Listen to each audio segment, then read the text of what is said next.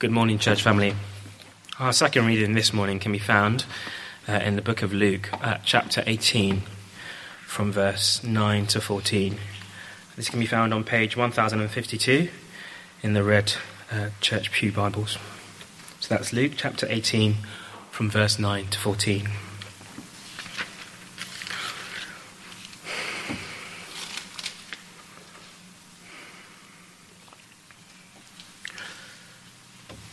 To some who were confident of their own righteousness and looked down on everyone else, Jesus told this parable.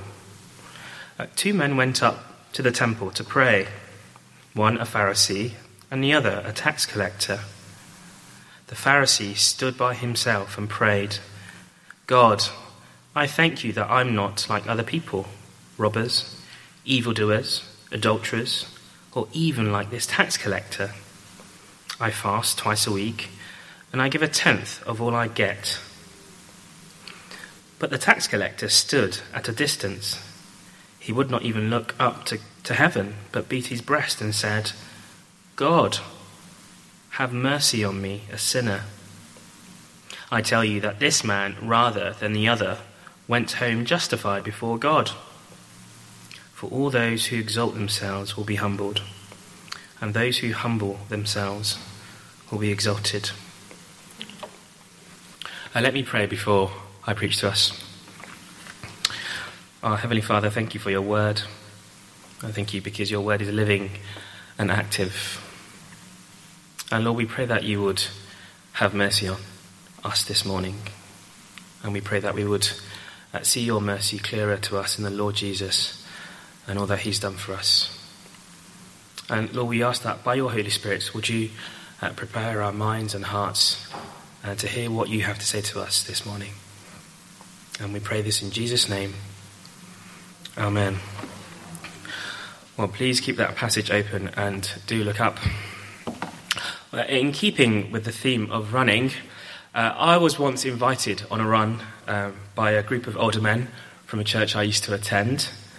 As a much younger and fitter man, I suppose, I thought, this is going to be easy. I'm going to drag them around the park. However, when I arrived, I noticed that they were kitted out in good and decent running gear. They had trail running shoes. Now, these are shoes that have good grip, and they're good for running around tricky and muddy terrain. At that point, I should have known that these guys knew what they were doing. But my confidence was still sky high.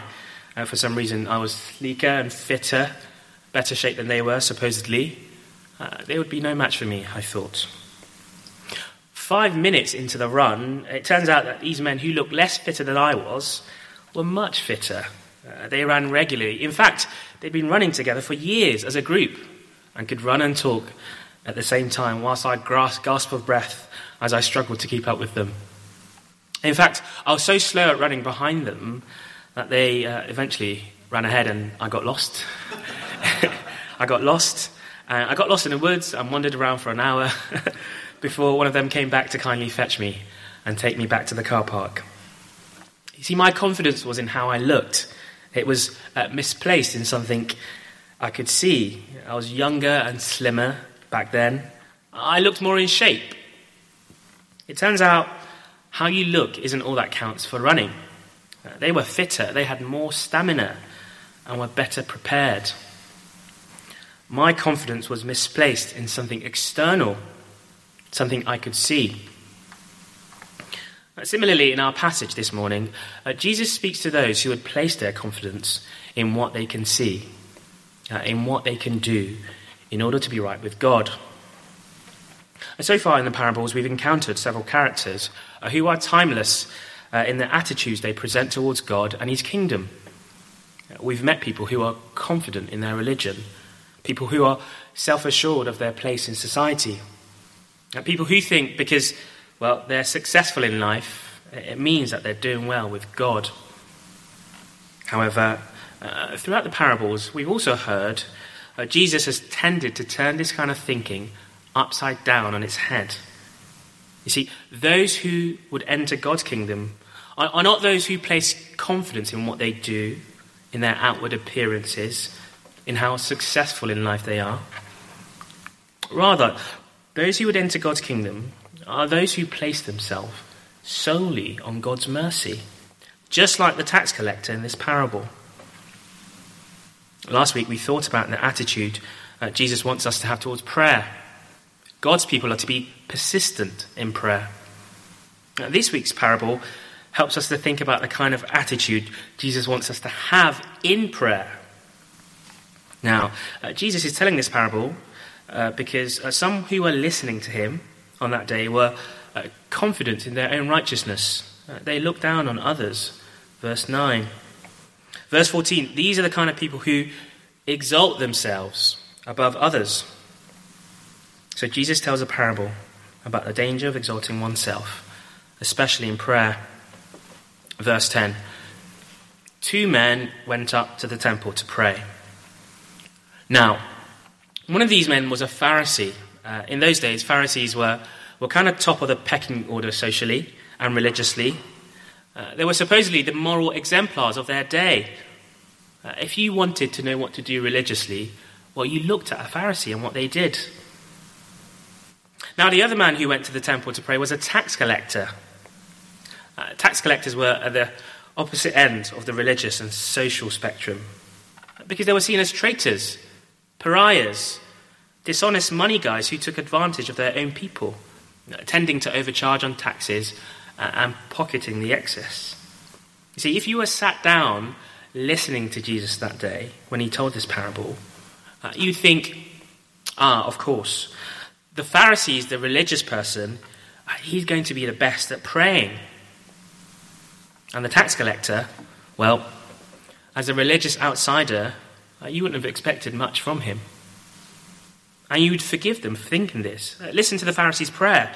He was an upstanding, morally righteous person. Verse 11, the Pharisee stood by himself and prayed, God, I thank you that I'm not like other people, robbers, evildoers, adulterers, or even like this tax collector.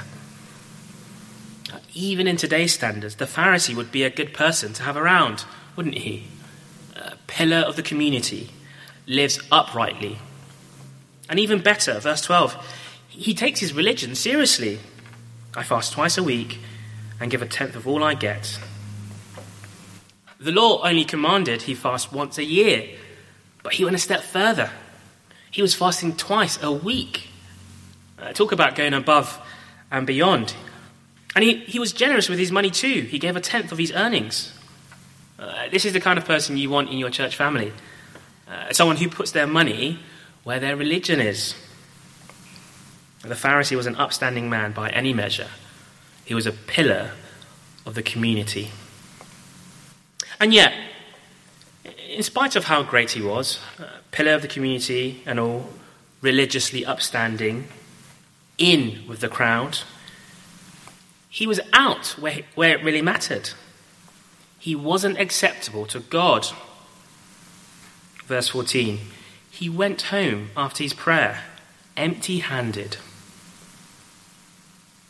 Jesus says his religion, his good works, did not justify him.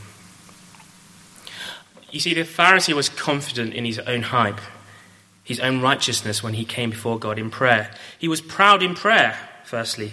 His prayer solely focused on himself and how, better he was than others. Notice the Pharisee stood by himself and prayed. Verse 11. He separated himself from others. Far too good to pray alongside those guys. Instead of praying to God, he was actually declaring his own righteousness. You know, like when a child asks you a question, not because they want to find out the answer, but because they really know the answer. They've been learning it at school that day or something like that. And they just want you to say, what do you mean? Can you tell me? And then they tell you the answer. They show off that they know something. The Pharisee couldn't wait to show off to God how good he was. That was his problem. He was proud of his good works before others, and he brought that same attitude to God in prayer. And because of this, he also looked down on others. You see, judging other people is a corollary of self-righteousness. Verse 11, God, I thank you that I'm not like other people, robbers, evildoers, adulterers, or even like this tax collector. His main concern was not with his sin or his need for God's mercy. His concern in his prayer was to show how better he was than others. Notice the cast of characters he chooses. They're kind of low-hanging fruit, aren't they? It's a real rabble. Robbers, adulterers, tax collectors. You can say he's really scraping the barrel, isn't he? He has a very low view of God's righteousness, if this is the bar he sets for himself. You can imagine someone saying to him, hey, why don't you pick on someone your own size spiritually? Why don't you pick on other Pharisees to compare yourself to? His confidence in his own righteousness, it makes him proud in his prayer, and it causes him to look down on others. From all the evidence in this Pharisee's prayer, it is fair to say that he lived an upright life religiously. However, religiosity can kill off vices such as lust, materialism, envy, selfishness to a great degree. It can. But it just makes pride worse. Tim Keller, in one of his sermons on pride, says, "There's no pride like religious pride. A proud heart coupled with religion makes pride worse, because it doesn't just make you look down on others because of how good you're doing. No, a proud religious heart makes you think you can stand before a holy God because of how good you are." And this is the most important reason, I think, why Jesus warns of this kind of attitude, particularly in prayer. It leads to a dead end.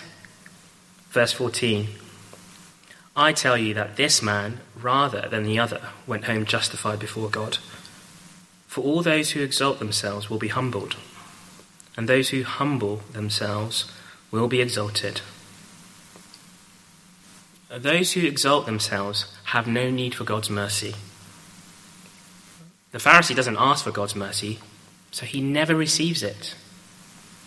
Instead of going home forgiven, he goes home condemned. He goes home empty-handed. By telling this parable, Jesus is warning those listening of the danger of being confident in their own righteousness. It makes you proud in prayer. It will cause you to look down on others, always comparing yourself to them, always judging them. Most importantly, it will leave you far apart from God's mercy. Don't place your confidence in your own righteousness. It's a dead end. Right, instead, where should we place our confidence?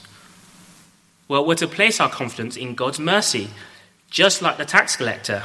See, he's the one who went home justified.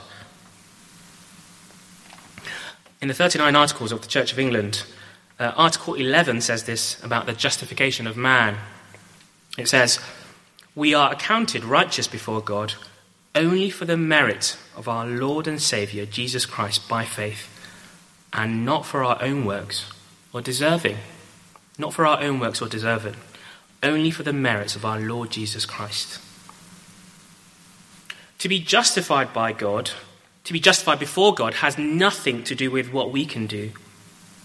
It always rather has to do with God's free grace to us in the Lord Jesus.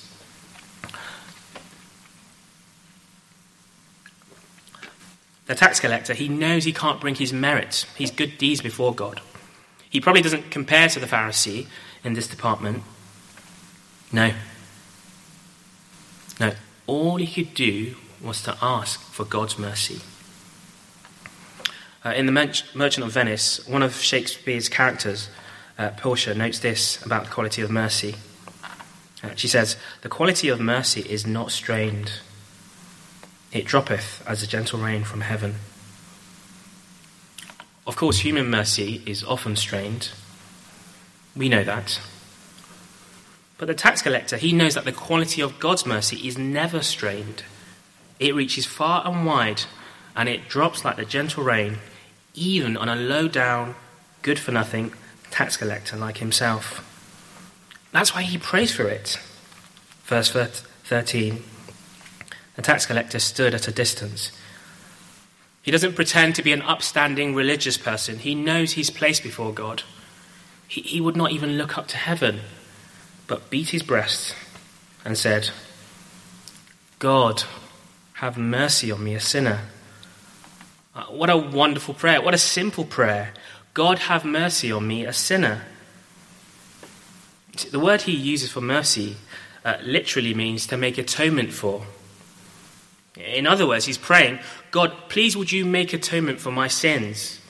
I can't do anything to pay for my sins, so please would you have mercy on me? And Jesus tells us in verse 14, I tell you that this man, rather than the other, went home justified before God. What a turn of events. The bookie's favourite, the Pharisee, the popular one, the one in the inner circle, religiously and socially, was ultimately on the outside with God. And yet, it was the unranked outsider, the tax collector, whom the world's eyes was unworthy. He was the one who went home justified, in with God. Verse 14, for all those who exalt themselves will be humbled, and those who humble themselves will be exalted. What does it look like to pray with a humble attitude? Well, look at this tax collector who prayed not with self-confidence in his own righteousness, but rather he prayed with confidence in God's mercy alone.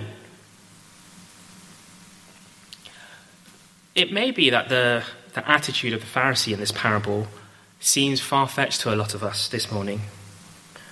He's the epitome of what it looks like to be self-obsessed, proud in prayer.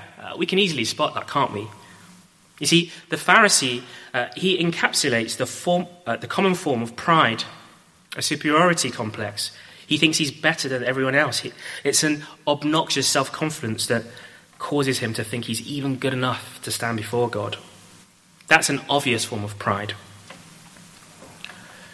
But I reckon another form of pride, a less obvious form of pride, is an inferiority complex.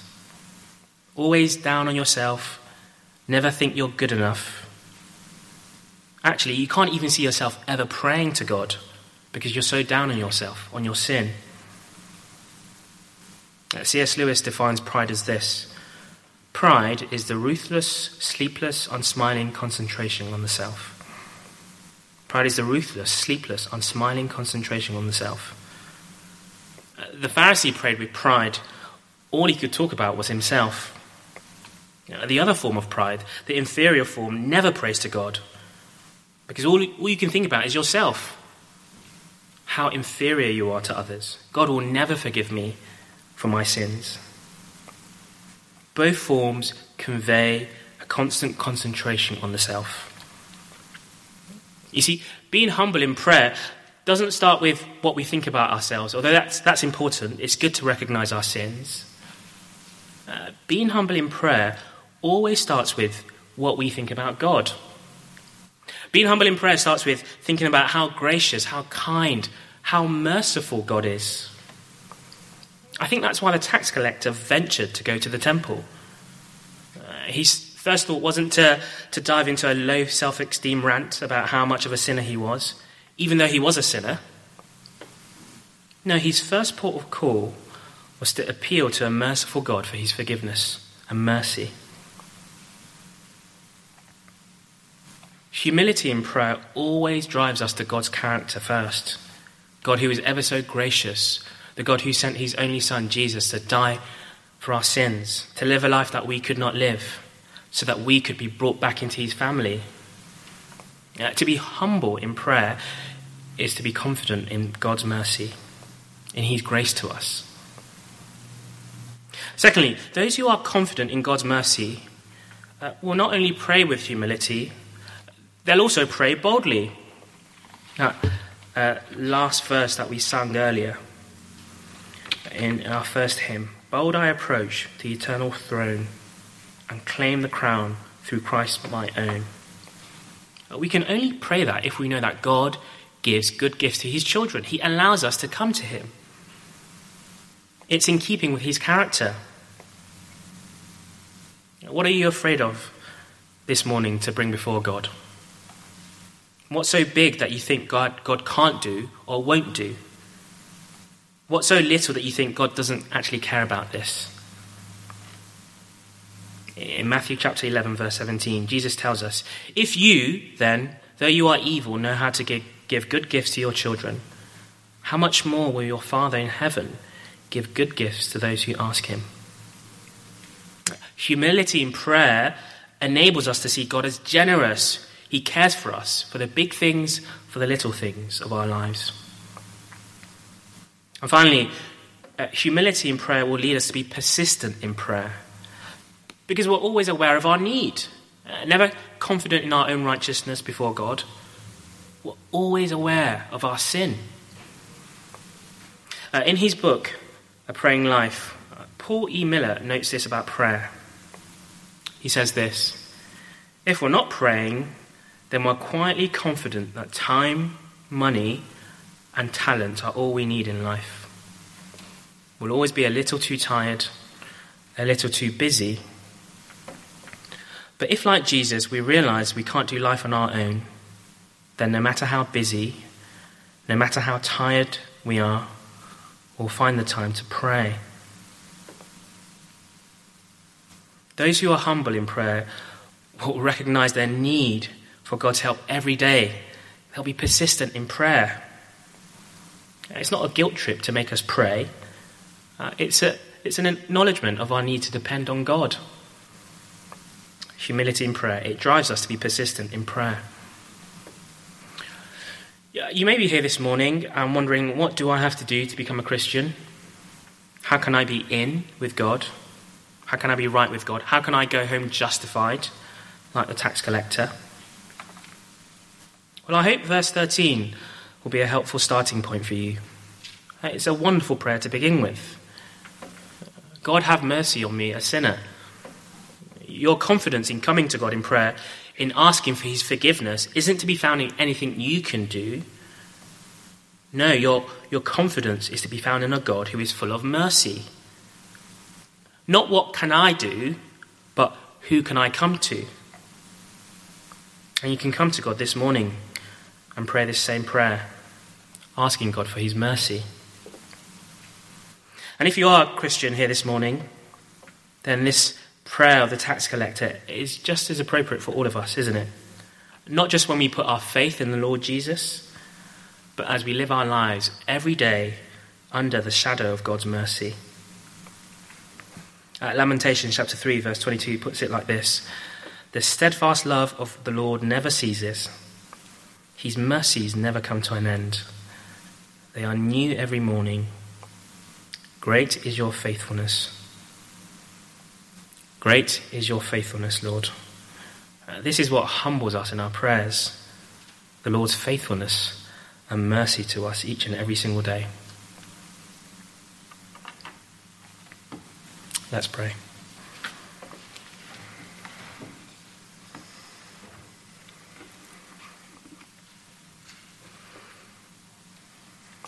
Our Heavenly Father, thank you, because your mercies are new every morning. Great is your faithfulness. Lord, as we spend time together this morning hearing your word, singing songs to you, praying to you, we thank you because we come not in our own righteousness, in our own good deeds, but rather we come before you because you are merciful, you are kind, you are gracious. Thank you for how you've shown that to us in this passage this morning. And please would that drive us to be humble in our prayers, to come before you with the right attitude, to be persistent in our prayers, to be bold in our prayers to you, to be confident in the mercy we can receive from you every day in the Lord Jesus. Please would you help us to respond this week in our prayers? Would you breathe new life into our prayers this week? And we pray this for your glory in Jesus' name. Amen.